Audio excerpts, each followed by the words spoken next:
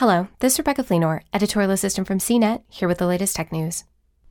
Elon Musk's rocket company has secured 2 big-ticket missions for 2023, as has its competitor, United Launch Alliance. The U.S. Space Force awarded a pair of launch contracts to each of the commercial space companies through the National Security Space Launch Program. According to a U.S. Defense Department statement, United Launch Alliance, a joint venture between Boeing and Lockheed Martin, will receive $224.2 million for 2 missions, USSF-112 and USSF-87.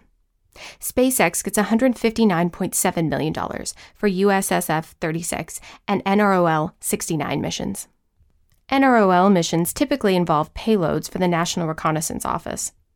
It's yet another project to add to Musk's SpaceX agenda, which includes a relentless schedule of Starlink launches and a dramatic development program for his next-generation Starship system.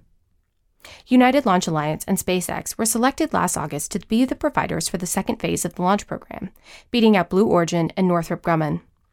The program could include over 30 missions over a 5-year period, with United Launch Alliance conducting 60% of the launches and SpaceX the remaining 40%.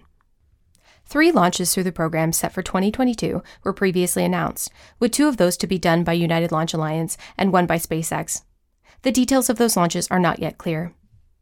Both companies have an established track record with national security missions, ranging from launching spy satellites to the U.S. military's secretive space plane. For more of the latest tech news, visit cnet.com.